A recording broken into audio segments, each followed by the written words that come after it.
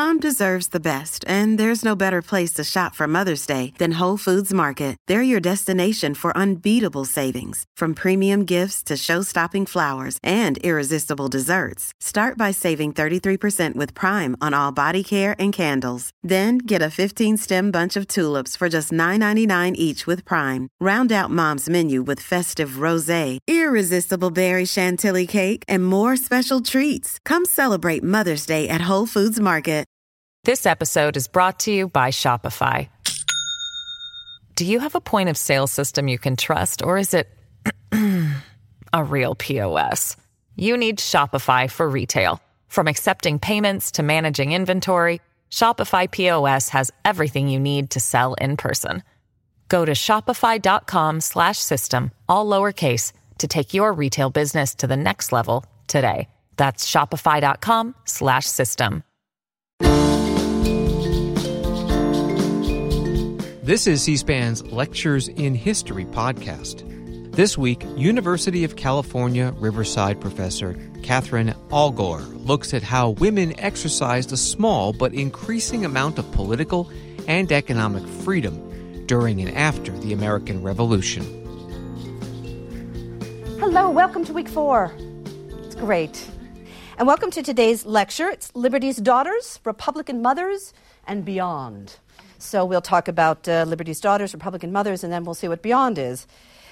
Let's start in the spring of 1776, when John Adams was in Philadelphia with the Second Continental Congress, debating whether or not the colonies were going to declare an independency. And his wife, Abigail Adams, wrote him what would become the most famous letter written by a woman in American history. So in the letter, she asks how the war is going, and she dryly comments on Southern slaveholders. She wonders if they can be loyal to the patriot cause. She says, "I have sometimes been ready to think that the passion for liberty cannot be equally strong in the breasts of those who have been accustomed to deprive their fellow creatures." And that's why we like Abigail. She's so smart and very witty. But it's a few paragraphs later that she pens the words that will go down through the century. She says, "I long to hear that you have declared an independency. And by the way, in the new code of laws, which I suppose it will be necessary for you to make, I desire you remember the ladies and be more generous and favorable to them than your ancestors. Do not put such unlimited power into the hands of the husbands. Remember, all men would be tyrants if they could. If particular care and attention is not paid to the ladies, we are determined to foment a rebellion and will not hold ourselves bound by any laws in which we have no voice or representation. That your sex is naturally tyrannical is a truth so thoroughly established as to admit of no dispute, but such of you as wish to be happy willingly give up the harsh title of master for the more tender and endearing one of friend. Why then not put it out of the power of the vicious and the lawless to use us with cruelty and indignity with impunity? Men of sense in all ages abhor those customs which treat us only as the vassals of your sex." Abigail's plea for John to remember the ladies is one of the most widely quoted lines of the era and has supplied the title of more articles and books than I can care to remember. Many Americans assume what Abigail was asking for was, kind of equal rights for women, or maybe the vote. But what she was requesting that John and the gentlemen of the Continental Congress consider was in some ways more radical than mere voting. She was asking that they do something about coverture. Now, we talked about coverture a few weeks ago when we were talking about the colonial era, but I'm going to talk about it again because I told you it's one of the most important ideas in this course, and if I could put it on the midterm and the final, I would. So you remember that we talked about coverture and the femme couverte, the covered wife or the covered woman. At the time of the American Revolution, American women, along with their English counterparts, were legally bound under the institution of coverture. Coverture, as you may remember, held that no female person had a legal identity. At birth, a female baby was covered by her father's identity, and then when she was married, by her husband's. And the easiest way to think about that is the husband and wife became one not in any romantic way. The one was the husband. As a symbol of the subsuming of her identity, women took the last names of their husbands. That's why women still do that now. And they become femmes couvertes, covered women. Because they did not legally exist, married women could not make contracts or be sued, so they could not own or work in businesses. Married women owned nothing, not even the clothes on their backs. They had no rights to their children, so that meant if they divorced or left their husband or their husband left them, they might never see their children again. Married women had no rights to their bodies. That meant not only would a husband have a claim to any wages generated by his wife's labor, he could send her out to work and collect the money, but also to the fruits of her body, that's the children, and because in marriage consent was implied, any sexual activity, including rape, was legitimate. So a woman could not consent. She could not withhold consent if she's a married woman to sex. His total mastery of this fellow human being stopped short, but just short, of death. Of course, a man wasn't allowed to beat his wife to death, but he could beat her. Now, the law in practice doesn't reflect real life, and real life ensured the coverture in real life on the ground, as it were, was not as restrictive as the black letter law would indicate. Though a woman could own nothing, a man who wanted to pass on his wealth through his daughter to, say, grandchildren, devised ways to keep money and property out of the hands of sons-in-laws. And also, everyday life and the demands of commerce played their parts in mitigating coverture. So even though a woman couldn't make a contract, plenty of women did business and trade, either on their own in a legal exception called femme sole, or for absent husbands. Wives often ran businesses alongside their mate, with the local community acting as monitors and enforcers. So at some point in women's history, we became really interested in how many of these women were femme sole, right? So say your husband's away on a shipping voyage and you need to do some business. Suppose you're supposed to go and apply for this exception where you can act in his stead. And what we found, though, when we looked for these femme sole applications, if you will, was that there were very few of them. So we erroneously came to the conclusion that there weren't a lot of women acting, in this capacity. But of course, it turns out lots and lots of women ran businesses, accepted deliveries, made contracts, paid people. They just didn't go to the bother of, having this legal document. Because, of course, they lived in very small towns. So if they decided they were going to cheat somebody, they were going to be out of business. So that was kind of an interesting way where the sources had to be kind of interpreted. And also, we have to assume that even though the husbands did have rights to marital relations at will, that when it came to sex, there was also a great deal of negotiation. But still, coverture was what Abigail Adams was talking about in her famous Remember the Ladies letter to John. She referenced the long-standing nature of coverture when she bade him to, quote, "be more generous and favorable to them," the present-day ladies, "than your ancestors." Abigail understood the corruption of absolute power as clearly as any revolutionary theorist when she said, "do not put such unlimited power in the hands of the husbands. Remember, all men would be tyrants if they could." Abigail knew she was lucky, though that in general men were naturally tyrannical, by which she also meant physically aggressive. Her husband was one who would, quote, "willingly give up the harsh title of master for the more tender and endearing one of friend." So she had a good husband. But that wasn't the point. In the same way that the occasional benevolent master did not ameliorate the institution of slavery, the, kindness of a particular husband didn't mean that women, like male citizens, did not need to be protected under law. Interestingly, Abigail even obliquely refers to the shame of marital rape and physical abuse when she proposed, "Why then not put it out of the power of the vicious and the lawless to use us with cruelty and indignity with impunity? Men of sense in all ages abhor the customs, coverture, which treat us only as the vassals of your sex." And in the spring of 1776, when Abigail's writing this letter, it seemed might be possible to get rid of coverture. It was, after all, a time to build the world anew, and the men of the Continental Congress were very, very conscious of that. So it might seem to Abigail Adams and to other white women of the middling and elite classes that this was their moment, too, where they, like their husbands and fathers, could throw off the shackles of old ideas of hierarchy and oppression. And then when the colonies did declare an independency a few months later and the revolution escalated, it must have seemed to them even more likely. The American Revolution was a transformative time for everyone involved, including enslaved Americans, Native Americans, and of course, colonial women. Like their menfolk, some women were patriots and some were loyalists, but they all were affected by the war.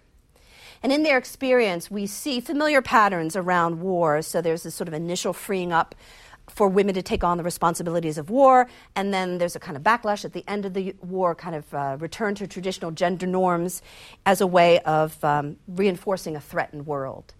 But what makes this war a little bit different is this is a revolution, and the revolutionary rhetoric was part of it. So these weren't just women in wartime, there was a revolution going on.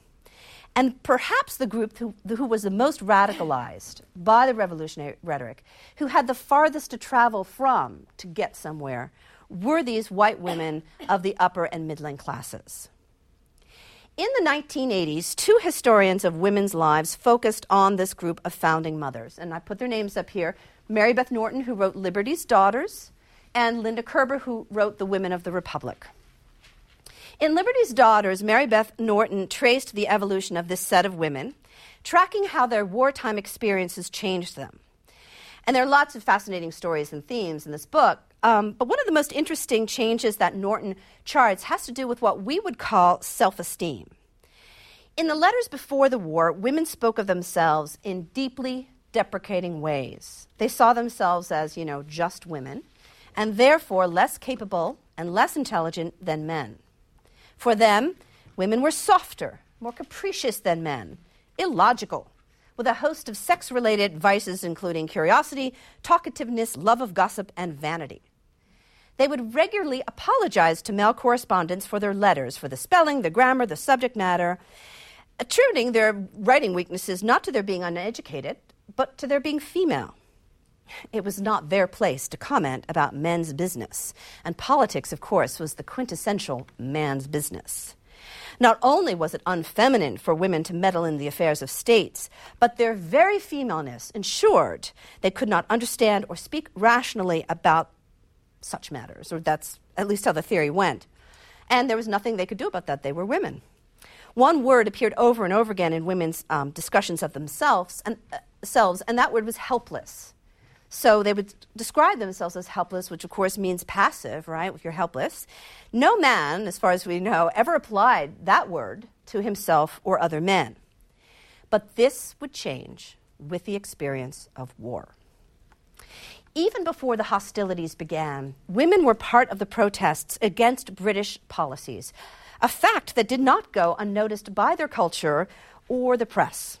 Before war was declared, women took part in the public demonstrations against British policy. So they're protesting in mobs, they're participating in fast days, celebrations of parliamentary repeal, etc. So they were just part of the crowd. But then they were explicitly called upon as women to participate in the non-importation agreement of 1774. And that was the agreement that called on the colonists to refuse to buy or use goods imported from Great Britain.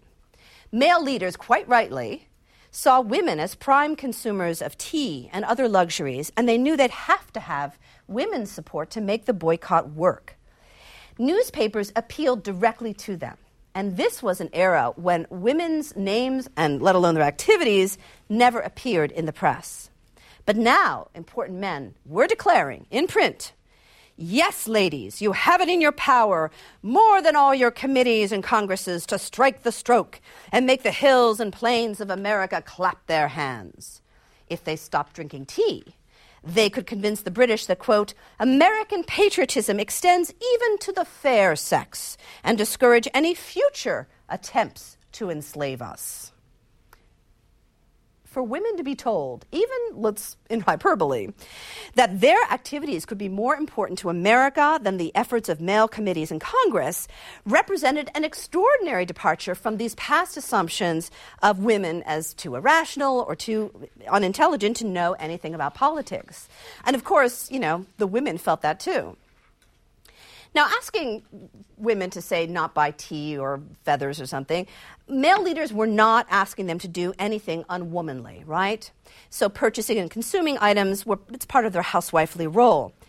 So they weren't asking them to do anything radical, but they put a radical meaning to their everyday activities. The same thing happened when they went to the next step, which was an even more active step. Colonial leaders asked women to begin spinning, homespun, as a substitute for English cloth. Now, as we know from earlier class, no task was more womanly than spinning. But this was still a more active way to resist than just not buying. And though traditionally a female task, once the context for spinning changed, so did women's understanding of the meaning of traditional tasks. The public attention and approbation of the women in power led to a reevaluation of the domestic realm. Spinning bees, not usually the stuff of newspaper stories, were now front-page news. As the story about a spinning contest loftily declared, the ladies, while they vie with each other in skill and industry in their profitable employment, may vie with the men in contribution to the preservation and prosperity of their country and equally share in the honor of it. You could get the honor of your country just by doing what you were doing anyway, which was spinning. And women saw themselves as patriots. In spinning, 11-year-old Anna Winslow felt herself, quote, a daughter of liberty. And a Connecticut farm girl, Betsy Foote, declared after spinning 10 knots of wool that she, quote, felt nationly. This episode is brought to you by Shopify. Do you have a point of sale system you can trust, or is it a real POS? You need Shopify for retail. From accepting payments to managing inventory, Shopify POS has everything you need to sell in person. Go to shopify.com/system, all lowercase, to take your retail business to the next level today. That's shopify.com/system. Hey, it's Ryan Reynolds, and I'm here with Keith, co-star of my upcoming film, If, only in theaters May 17th. Do you want to tell people the big news? All right, I'll do it. Sign up now and you'll get unlimited for $15 a month and 6 months of Paramount Plus Essential Plan on us. MintMobile.com/switch. Upfront payment of $45 equivalent to $15 per month. Unlimited over 40 gigabytes per month. Face lower speeds. Videos at 480p. Active Mint customers by 531.24 get 6 months of Paramount Plus Essential Plan. Auto renews after 6 months. Offer ends May 31st, 2024. Separate Paramount Plus registration required. Terms and conditions apply if rated PG.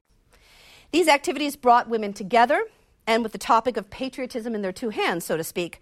Often as soon as the rhythm of the work had gone into full swing, the conversation started and, quote, we commenced perfect statesmen.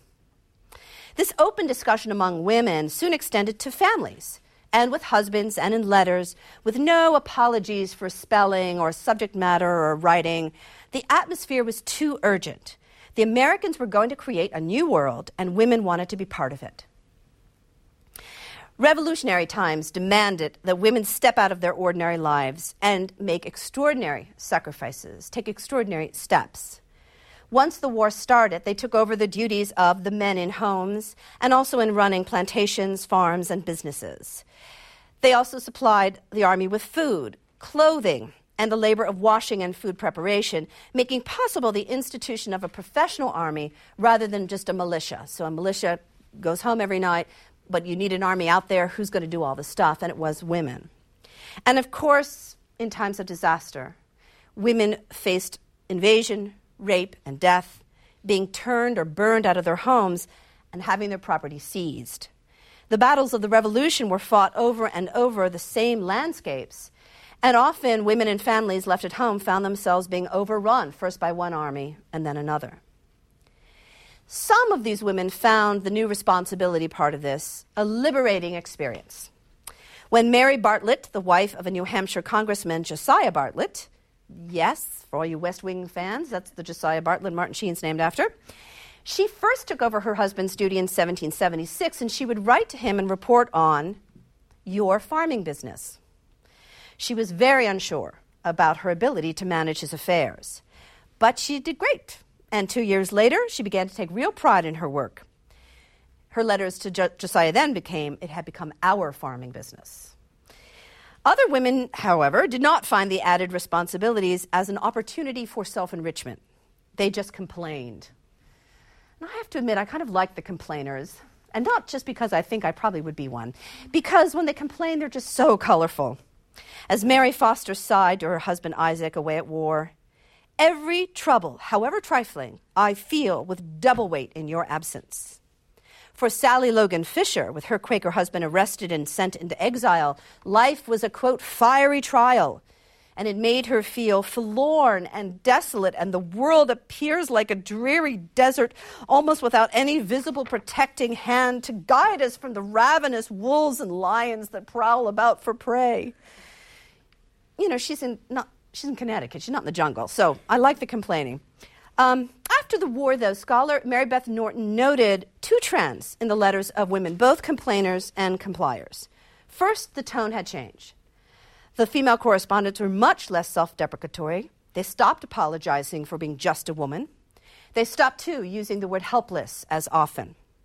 Second, the women owned their wartime experiences, whether they had complied or complained, whether they supported the war or not. When it was over, women realized that they had been through war as surely as if they had been on the battlefield, and some of them had.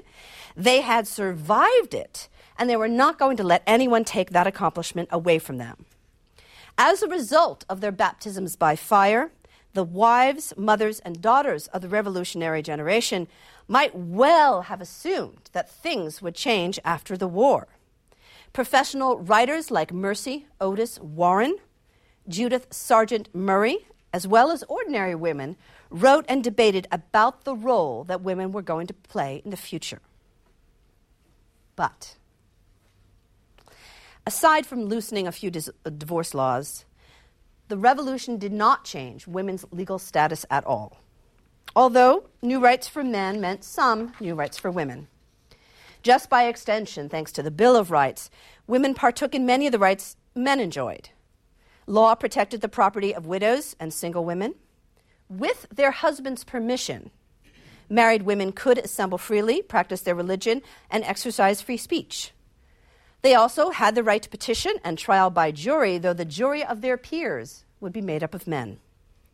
Enslaved people enjoyed none of these second-hand rights. Wives also had legal rights in extremis, meaning in emergencies. So if things got really bad, a wife could divorce her husband or swear out a warrant against him if he committed a crime against her. Slaves couldn't do that. They couldn't obviously divorce their masters. And the law provided no refuge against excessive physical force against enslaved people. But with coverture unchanged, the chief legal distinction between a slave and a married woman was that a husband could not sell his wife, nor could he prostitute her out. But even these distinctions were shaky. Some of the first persons sold in North America were white women from England auctioned off to male Virginia colonists as wives.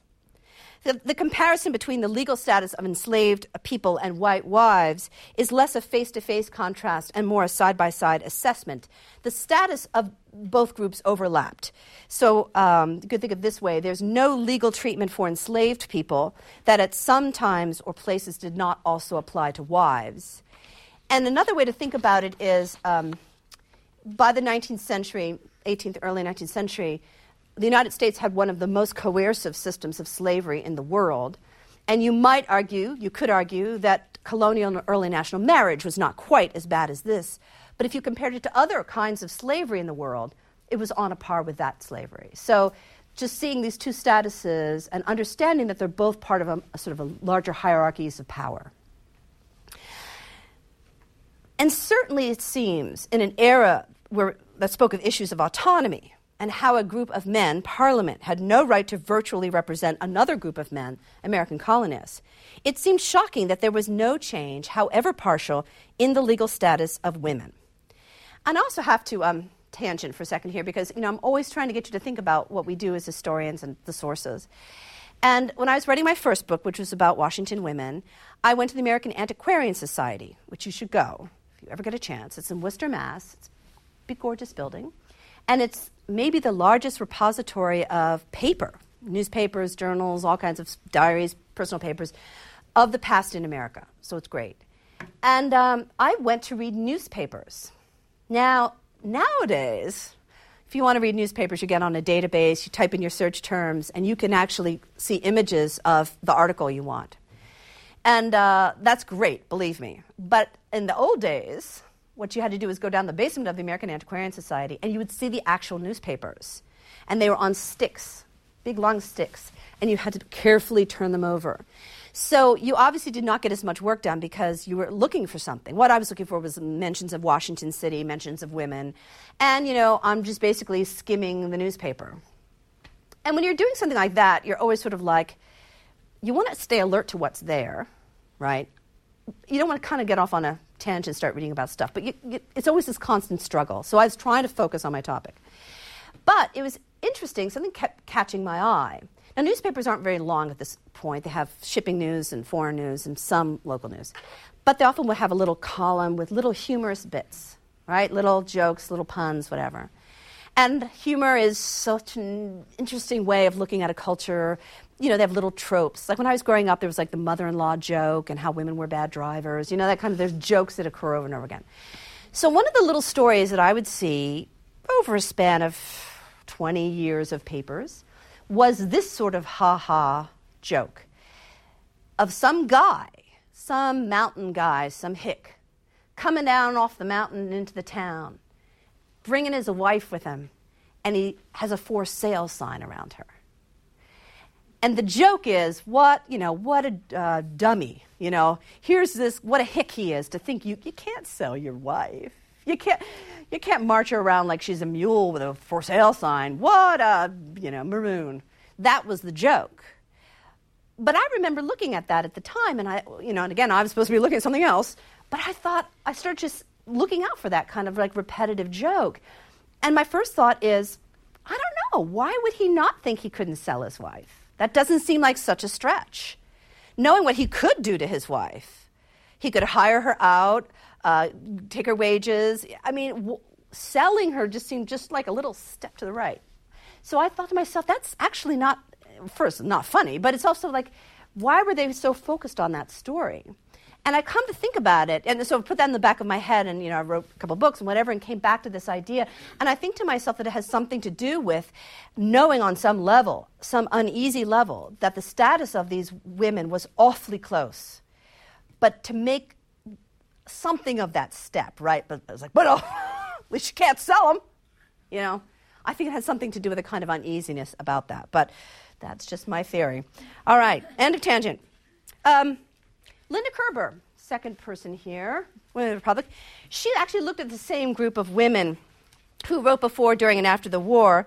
And in the face of legal change, that was really her concentration, she just tried to discern if women got anything remotely revolutionary out of the American Revolution.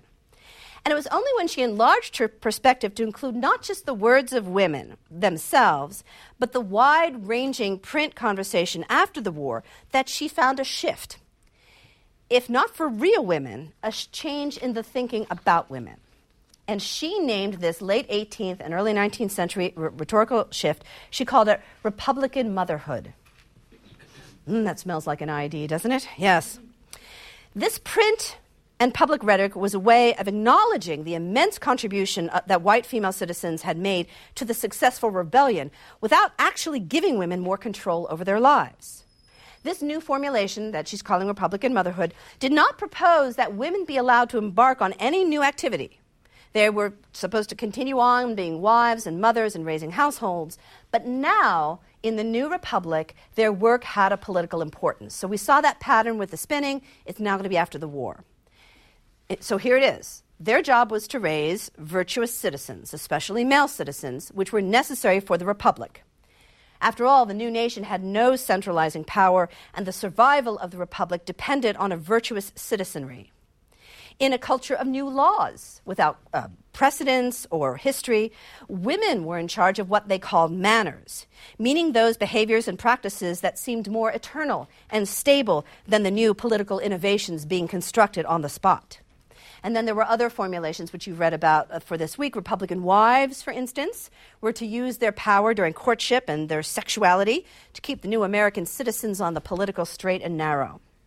These ideas about women had their roots less in the theories of John Locke and Thomas Paine that had informed the rebellion itself, and more in the ideas of the Scottish Enlightenment, an intellectual school of thought developed by David Hume, Adam Smith, and others. In place of political equality, Liberty's daughters were being given social equality. If that seems like a consolation prize, it was. Though it failed utterly to address women's legal status, the historical construct we call Republican motherhood did have some good effects. So it reconciled politics and domesticity, so you could be a domestic and political person. It justified women's continuing political education and awareness, if not their actual involvement. Another good side effect of this post-revolutionary discourse was a rise in the educational opportunities for girls. Men, such as physician and reformer Benjamin Rush, stressed the need for these new potential Republican mothers to be educated. Not as men were to be taught, and certainly not to fulfill their own intellectual potential, but for women to be fit companions for men and as their children's first teachers. But as you can imagine, Republican motherhood also had limitations. It didn't bring women together, as other political later movements would do, nor did it offer an outlet for a woman who really wanted to affect a political decision.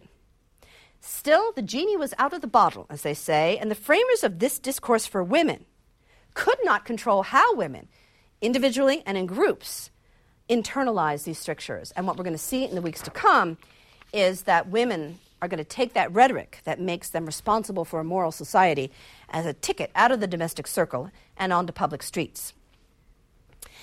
Now, in the 1980s, when Linda Kerber is writing all about this, and she's writing about the failure of the revolution to recognize the bondage of women, she and other scholars were very careful not to be seen to take the Founding Fathers to task. Scholars, especially feminist ones, are very sensitive to the accusation of looking back and holding people to today's standards. And you may remember that's sort of how we used to say that about slavery, the whole the founders didn't know any better kind of thing. And that's sort of what Linda Kerber said in the 1980s. She said, in short, the founders didn't know better. She called it a silence, a vacuum when it came to the subject, one that historians took literally, concluding that there was silence around women's citizenship because there was nothing to say. As she saw it then, and this is a quote from Kerber, the limited definition of female citizenship, the Republican motherhood, was all that the revolutionary discourse would permit, and that it is generally thought to be both unfair and ahistorical to expect of the revolutionary generation that it initiate a radically new conception of female citizenship. And at first glance, Kerber's characterization of the silence around this issue is correct. Oh, sure, ever so often somebody will say something. So James Otis, who's the brilliant political theorist and the brother of Mercy Otis Warren, wondered in a 1764 speech, he said, if all were reduced to a state of nature, another reference to Locke, had not apple women and orange girls, women who sell apples and oranges, didn't they as good a right to give their respectable suffrages for a new king as does the philosopher, courtier, and politician? Were these and tens of millions of such consulted? He actually said, are not women born as free as men? So somebody was talking about it. Now, sadly, he was shortly consigned to a mental asylum. So he had some problems. So it became easy to say, oh, look at he was going crazy. He was talking about women being as free as men. But as it turns out, in the same way that we used to think the founders didn't know about slavery, they didn't know any better, the silence around the status of women wasn't exactly a vacuum. As a colleague of mine put it, it wasn't one of those comfortable silences where nobody feels the need to speak. When it came to examining the nature of women and their role in a republic based on equality, this was one of those uncomfortable silences, punctuated by odd outbursts, with all the tension that marks the difference between simply not seeing and ignoring. And in the last few years, there's been a lot of work done around breaking that post-revolutionary silence through a fresh look at the past. And I have to say, Linda Kerber went back, and she's one of the great silence breakers. It is well known that in his reply to his letter, the Remembers the Ladies letter, John Adams basically made fun of his wife's request. He says to her, as to your extraordinary code of laws, I cannot but laugh. And traditionally, one of the ways to dismiss female concerns has been to playfully impute power far beyond that of mere men. Sadly, John Adams was guilty of that in that letter.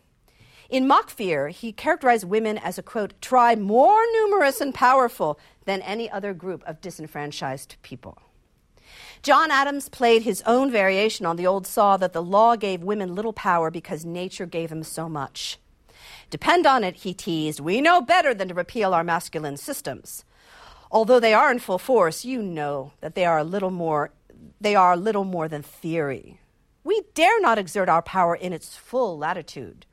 We are obliged to go fair and softly, and in practice, you know, we are the subjects. And what he's talking about is, of course, the putative sexual power that women have over men, a power that he refers to as the despotism of the petticoat. And if you understand that a petticoat is worn in this area, you get that, right? But of course, what's sort of more than ironic about that is that the law gave men almost absolute power over their wives' sexuality. But he could only cling to this little fantasy that women were so powerful that the only thing that men could cling to was the name of masters. But, so this would seem to contribute to the silence, like he just completely dismisses her and teases her. But the silence is broken a few months later when he writes another letter, 1776 letter, in which he shows that he understands the deep contradiction in the theories that the colonists were using to launch a revolution.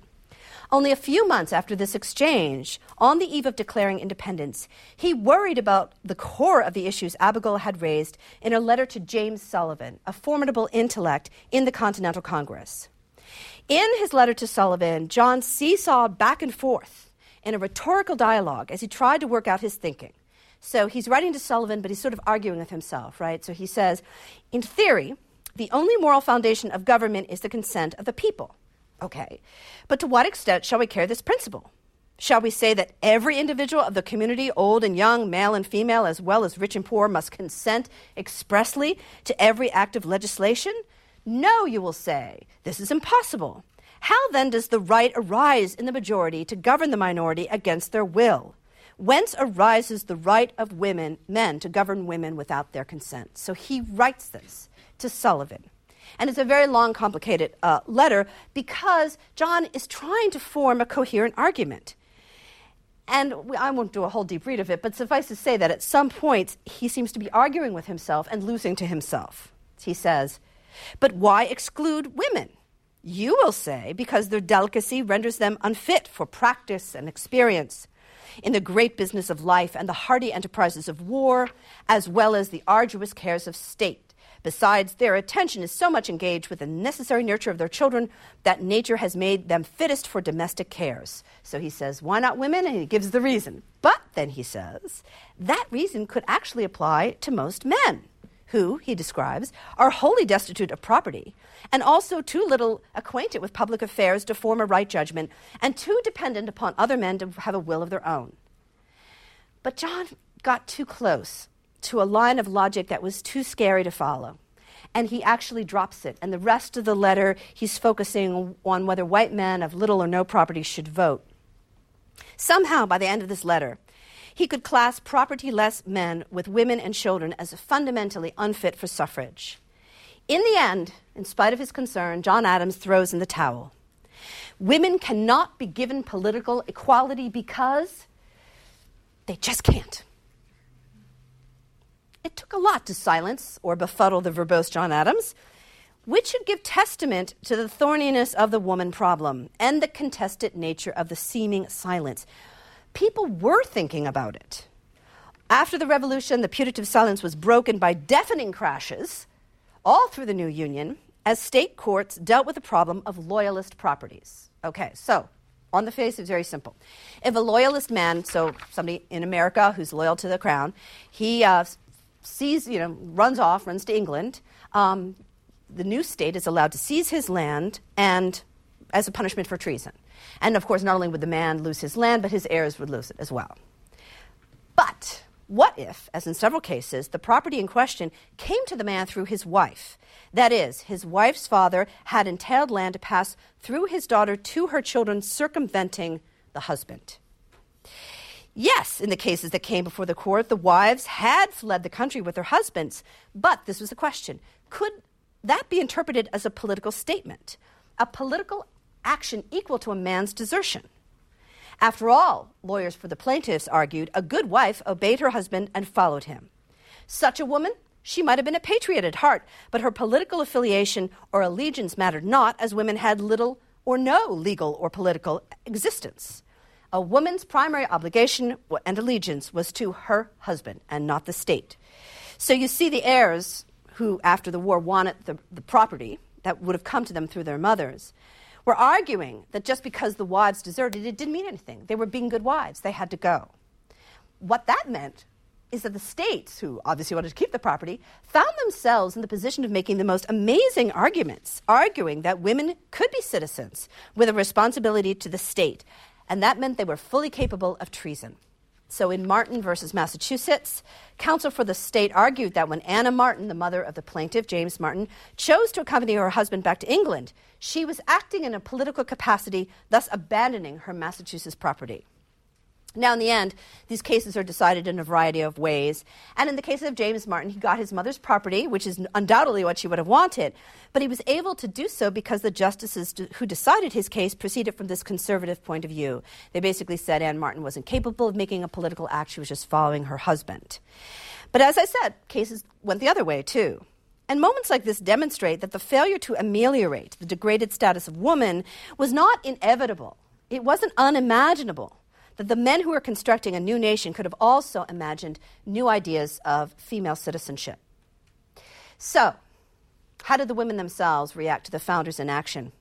Thanks to Rosemarie Zagari, fairly new book, a couple years old, Revolution Backlash, we now know they spent the 1790s and 1780s and the early 19th century pushing boundaries and constructing political lives. They may have been excluded from official power, but these white women were just as eager as their menfolk to create a new world. Some women became what they called female politicians, using the word politician in the sense of one who is politically knowledgeable. In New Jersey, women began to vote.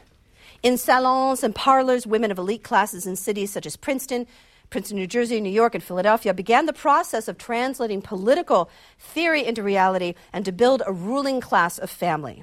This process accelerated and took on an even more urgent political dimension in 1801 when Dolly Madison and her colleagues came to town determined to develop the federal city into a capital.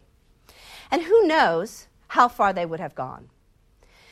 But the coming of universal male suffrage in the 1820s and the new party system stopped the movement for female political equality in its tracks. Voting became the single defining political act, rendering obsolete such traditional political techniques as demonstrating, boycotting, and petitioning, which both men and women did because for a long time, many men couldn't vote. Women who had previously participated in politics out of doors could not vote, and so found themselves shut out of the smoke-filled room. But women's exclusion from politics was more than a sin of omission. Rather, the print media actively pushed women out of politics in order to contain and diffuse the increasingly bitter partisanship born out of the new democratic two-party system. In the face of enormous cultural opposition, the women's rights movement not only stalled, it went backward. And this backlash was so intense that in 1848, women such as Lucretia Mott and Elizabeth Cady Stanton, who we're going to meet in a couple weeks, were not starting a movement for suffrage on a kind of neutral ground. They had to overcome decades of resistance to what their culture called petticoat politicking. Now, I have to tell you, for years, I have taught this Remember the Ladies letter, and I, because I'm a professional historian, enjoyed debunking the idea that Abigail Adams was talking about political equality for women, asking for something as radical as the vote. I presented her plea to mitigate coverture's hold on the lives of women as a more historically accurate, more modest, and reasonable request. And in that way, I was actually reflecting the 19th century attitude toward the vote as the most radical claim on the state that a citizen can make. So you'll see in 1848, when Elizabeth Cady Stanton is going to write the Declaration of Sentiments, she almost doesn't include the call for suffrage in her demands because she was going too far. But I was wrong. What Abigail Adams was asking for women to have a measure of control over their bodies, their lives, and their destinies, was far more radical and frightening than a call for suffrage. I think the founders would have been much more likely to let property women vote, as they had in New Jersey for a short time, than to dismantle the institution that ensured control over their wives. Marriage under coverture was an oppressive system, and I think we have a hard time understanding its scope and depth. You know, one of the great discussions in American history is how colonial America instituted slavery so quickly and how it became so all-encompassing, again, fairly quickly. After all, by the 1700s, colonial America had one of the most total systems of slavery in the world. It's lifelong, it was immutable, and it was inheritable. And there are theories to how this happened, but the study of gendered systems such as marriage can supply one important factor. In short, it was easy for colonial men to construct a system of almost total control over African bodies because they had a system in place already. It was marriage, and it proved a highly workable model for chattel slavery, even supplying slavery with a justification based in nature. So women are wives because they're women, and African Americans are slaves because they're African American. So marriage used the natural inferiority of women to rationalize female subordination in the same way that the institution of slavery would develop a race-based biology that concretized the new system. Now, to take the title of a recent book, this certainly could be seen as a profound failure of the founders. But we share in that failure. For instance, the United States has never abolished coverture, as anyone who's tried to change his name to his wife's, or has tried to buy property in one of the original 13 colonies. Elements of coverture have been abolished gradually. Marital rape, for instance, became a crime in the 1980s.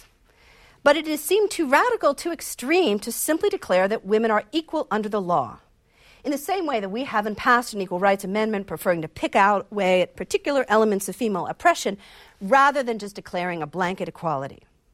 I would suggest to you that we study the founders' fear around the issue of female equality and their decision to do nothing to alleviate the degraded status of half of the population, not in order to judge them, not to point out their limitations, but to understand ours.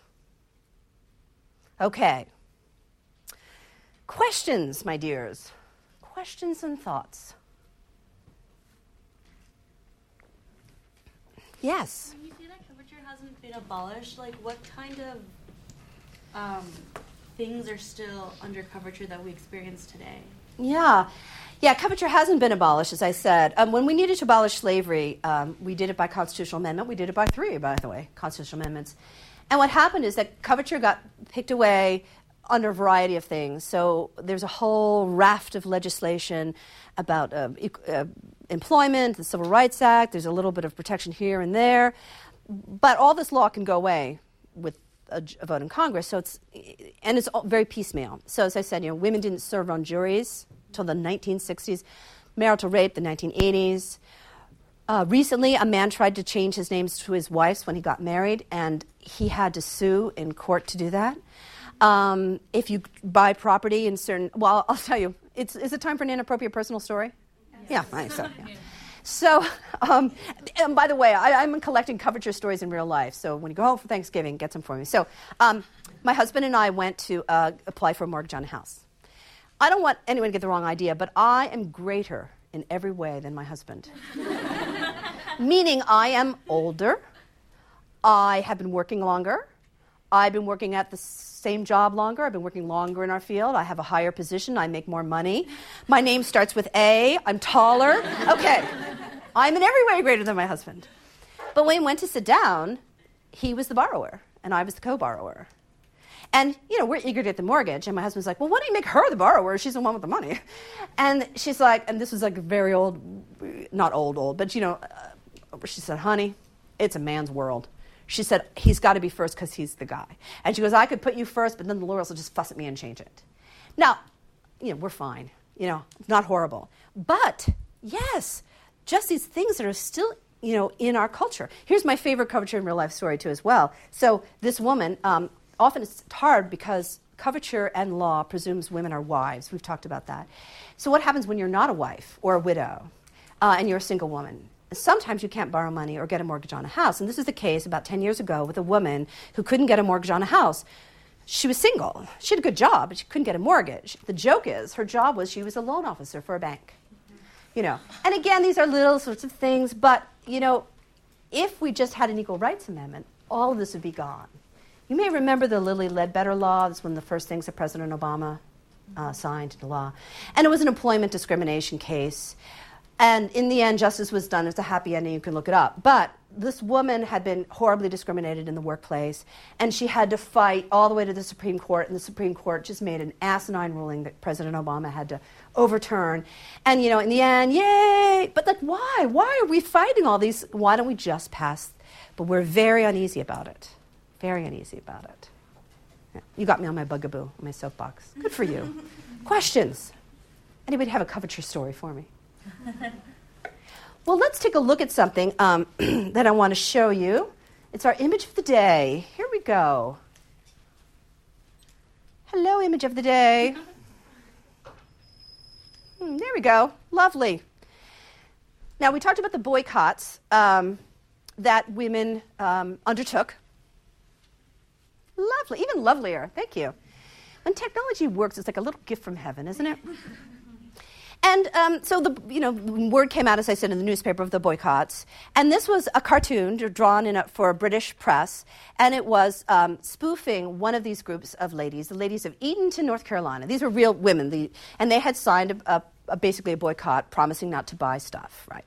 So the satirist, the cartoonist, took that subject and created this lovely little cartoon here, with the idea, of course, that it would be shown in British papers, and also that men on both sides of the Atlantic, right, would be seeing this cartoon. Now, I love using cartoons for this. As I said, I think humor and the jokes that people have are just very indicative of their culture. But as we look at this, let me ask you the question too, why a cartoon? What does a cartoon do that, say, a written piece wouldn't do? Yes, Ms. Mack. It's accessible. You don't need to be able to read. You don't need to be literate to understand it fully. It's satirical in a way that somebody at a glance would capture their interest and have them keep that image. Yeah, so really two things. You don't have to read or write to see this, and it's done in such a way that you kind of get it right away. Right, exactly. Yeah, and I think too, because this is a very literate age as far as there's pamphlets being produced in newspapers, and there's a lot of rights of Tom Paine and all this kind of stuff. But the cartoon is, as you point out, accessible, but it also plays on the emotions too, right? Because you could be stirred by Thomas Paine, but you also could look at this. So when you look at a cartoon and feel something right away. When you look at a cartoon, it's important to also sort of focus on the emotion. What emotion are they kind of going for? So let's take a moment and just kind of point out some aspects of this cartoon. What's going on in here? What is going on? The ladies have gathered, possibly signing the boycott. Yes, this is supposed to be a depiction. So we have the desk. We have the boycott letter there. And there's a central figure, right? She's writing, and then there's all these people around. What else is going on in this picture? There's a child present. There is a child right down at the bottom there. He's there, he has to be there because they're women, they're moms. They can't just, do this without worrying about their kids. They have, and the dogs there too. Yeah. Yes. It seems that even in the midst of signing, you could see that the women are doing more traditional things like the spinning all the way in the back on the left corner. And then you can also see an African-American slave on the right-hand corner. Okay, all right, yes. I think probably the dog is male because he's peeing on whatever the women are doing. Mm-hmm. They love the peeing dog thing, yes. It's still showing that the man's kind of dominating the woman, even though they're sitting in front of this and about to sign it, but he's still kind of on top of her. Showing Let's talk about the man for a second. Yes, did you want to say something, John? Oh, I was going to say there's the kid there, but nobody's paying attention to the kid. They're kind of neglecting him. Yes, and I think that when it's being licked by a peeing dog, that's a good sign. Neglect, yes. But let's talk about this man for a second, right? So we have all these women, and we'll talk a little bit about who those women are, but let's take a look at the man. What kind of sort of figure does he represent? Would you say a simple, humble farmer? No. The parliament and the white wig and he's seducing the women. He's like a Casanova. He's a Casanova, right. And look at this. Look at the woman that he's sort of leering at or whatever he's doing there. How is she dressed? A nice North Carolina housewife? Yes, a courtier, right. So we now have So we have this woman in the center. Maybe she's getting a little above herself, right? Maybe she's buying those luxuries that she can't afford. She's putting on this air. And now we have this guy. And this guy seems like maybe a French guy or an English guy or a courtier. And what's he doing? What could he be doing? Seducing? Wooing. Wooing is wooing her out. So old-fashioned. Wooing, yes. He could be wooing her. He's definitely got his eyes somewhere. What else could he be doing, though? He can lure her from signing the boycott. Oh. You like? Yeah, I like that. He could be. She has the pen in her hand, but she's not made to read into the paper. Yeah, it's not touching. Maybe. And she's not paying attention. She's not having her eyes in the paper. She's looking at the courtier. So it's kind of like that. His wooing is kind of distracting her, and it's women. Easily distracted. Love to shop for shoes, and they're easily Right. So what if this guy, who looks kind of foppish, but what if he had serious plans? Who could he count on to follow his... Why, the women, of course. Right. So, I mean, on one hand, it could just be, some guy wanting to have sex with our wives. But it also could be the sort of, women are so easily manipulated and led that if they had any political power or action, they would be the creatures of any designing man. Because it certainly seems to be working. Okay, so we see this gathering of women. We see this sort of suspicious man. We also see that the central figure, as I said, is dressed in this rather extravagant, sort of foolish way. What else about the other women in this group? And somebody mentioned the African-American presence. In fact, it's a little hard to see, but she's actually holding the pen and inkstand there. What can we say about these women? Yes. They are less than attractive, most of them, other than the focal point. I mean, the one with the hair and holding a gavel, she's quite hideous. And the one further to her right is, they're not the ideal beauty for any time period. They're not looking good. No. You don't have to justify. I'll go with that. Yes. You can also see that by the fact that no one's paying attention to the child, that the person who made this picture is satirizing the women to be neglectful of their children. Yes. Oh, yeah, we already know, right? These aren't good moms. We know that, right? Because, exactly, there's children, everywhere and dogs running wild. So there's a sense here of disorder, right? And these women, in addition to their lack of sartorial, how are they dressed as far as class-wise? If we assume that the woman in the middle is upper class in North Carolina, which means she can afford that fancy outfit, who are these other women? Yeah, they're kind of ordinary low-class women. In fact, I don't know if you can see, they're drinking a punch bowl. There's a punch bowl in there. They're drinking a little bit. There's, I think, a pipe. So now we have a kind of more of a class chaos, right? And who then, of course, is the most sinister figure here? And it's the African-American woman. So, if this cartoon is a warning to American men that if they let their women meddle in politics, what's going to happen? The household's going to fall apart. Okay, it's going to be like debauchery. Well, I love debauchery. I'll take that. Yes, but the household's going to fall apart, right? Chaos. And not just fun chaos, not the good kind. Class, right? Race, right? We can't have that. There's going to be disorder everywhere. And, of course, they'll be neglecting their duties.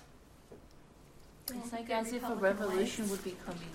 I'm sorry? It would be like as if a revolution would be coming. And instead of the men making the revolution, it's kind of like saying warning. It's like the women are going to make the revolution. Yes. Yeah. They wouldn't be good Republican wives. They wouldn't. Oh, no. They wouldn't rear good Republican sons. No, absolutely. Yes, but you're right. It's sort of like, okay, men, you go down this road. This might be your house. Now, remember I said cartoons are about emotion, right? And as emotionally upsetting as the dog and the kid might be, what are some of the sort of deeper warning messages, again, with this idea like you take this too far and this is what you're going to end up with? And it's almost always about sex. Just throw that out there. What's one of the sexual threats of this? Yeah. Just the fact that even if they're trying to do something as radical as trying to boycott tea, just by the way that the man is portrayed, it's kind of like you can try to stop it by sexually seducing them so that they can forget about it. Sex is a political weapon. Yeah. There is only one child on the photo, and there are many women. So there are some men that aren't getting sex to create children. and by the way, where are those children anyway? Yeah. No, I mean, certainly at one level, and this is always a very popular, they're going to come and have sex with our women. You can almost always find a crisis of masculinity there, right? So they're going to, because who is this guy? And you start letting your women be political, they're going to be open to men in a certain kind of way. And men are going to be interested in them. They're always interested in them for sex, but now they're going to be interested in them as political creatures. Sex will become a political weapon. They're going to sleep with our wives. That's always good. But I'd like you to focus on what has been uncharitably called hideous, the woman right here. What's going with the gavel? And so she's really, if you think about who's the most active person in this, of course, it's the woman in the fancy dress. That's the center. But she's the one holding the gavel. She's right there at the table, so she's deep in the thick of this. Tell me about this figure. Politics will make your women ugly. Politics will make your women ugly. And so will power. Since she has Yes, the gavel. she's the gavel, right? Power and politics. I'm going to suggest it goes a little farther than that. She almost looks identical to the younger woman being seduced, like wearing the exact same clothing. Oh, I know. Facial features I had not almost, thought but of a that. little bit uglier. Oh, that's interesting. Yeah, she's in the same kind of clothes, so it's almost like you would see, this is what's going to happen. Right. Yes, like if you keep going, even that good-looking woman is going to turn into what? But I would say it's more than ugly. What does she look like? She looks like a monarch. She A looks monarch? Like a man. Like with her gavel, and then she's Yes. wearing like, not like a cape, but like Yes, she looks like a monarch, robe. but somebody said it. She looks like a man. She looks like a man. She looks like a man. She's not just incredibly sort of not pretty. She actually looks like a man, and I think they think of a monarch, yeah, she has this sort of magisterial kind of quality. This is the threat. The threat is you will become unmanned. If you let your women be political to get power, the world will turn upside down. That's one of their favorite phrases, right? And in this inversion of the world, who's going to be the men? The women are going to be the men. And this is a theme that will resound through American history. And it's one of the things that's really going to hold up the call for the vote, because they can't imagine, the culture can't imagine, how a woman could vote and not turn into a man. Thoughts? Yes. Well, this theme is continued to today, unfortunately. They often say that outspoken feminists are, it's just so the ugly girls get a chance to stand up. I mean, that's said today at nauseam. I know. That locker room, the locker room thing, you know what I'm talking about, right? Yeah. Yeah, people are like, reporter. because the beautiful reporter apparently didn't complain, but somebody, they're like, oh, she's probably an ugly girl. I'm like, really? Yeah. Oh my God, yes. Yeah, going back to your statement, I was going to say that it's something still today, even with politicians. Like if you compare to, I don't know, like how Hillary Clinton during her campaign in 2008, and how she was criticized because she was saying, oh no, she's going to have too much power. And a lot of it was on her looks. Yeah. Which I thought was okay and fortunate, which is kind of ironic because when they were talking to Sarah Palin, and she was running with McCain for vice president, then it was kind of like they were praising her and yet saying that she was beautiful, and to think, why would you allow to be really critical and yet dominical to one person, but yet be really... You're struggling with this tension, right? Which is a powerful woman. If our I guess our version of political power, our vision rather, our image is of a male, and it would be easy to say, okay, for women, you should then go be like men. That would be easy. So 1970s people, we wore all those floppy bows and okay, but that doesn't work either, because if you are too mannish, like this one here, you get in trouble. Okay, let's just do this. Just be totally feminine.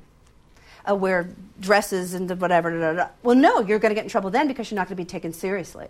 So you're right, when we had Hillary Clinton running for office and we had Sarah Palin, we saw both those discourses working to their disadvantage. So if you wanted to discount Sarah Palin, you could be like the beauty queen. You could say, yeah, they only picked her because she's pretty, At the same time, people would, if you wanted to turn against Hillary Clinton, you could criticize her for being not young and gorgeous and all that sort of stuff. And so that's very much a theme in American politics, is a concentration on the body, especially the body of women. And this happens from my period on. So the bodies of men are important in that size matters. They like politicians to be big and sort of powerful.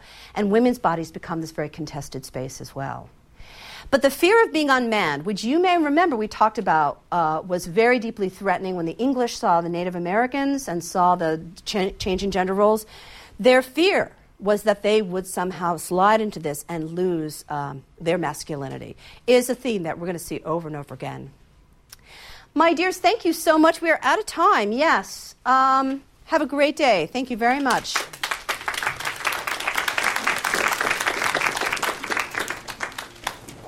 Thanks for listening to C-SPAN's Lectures in History.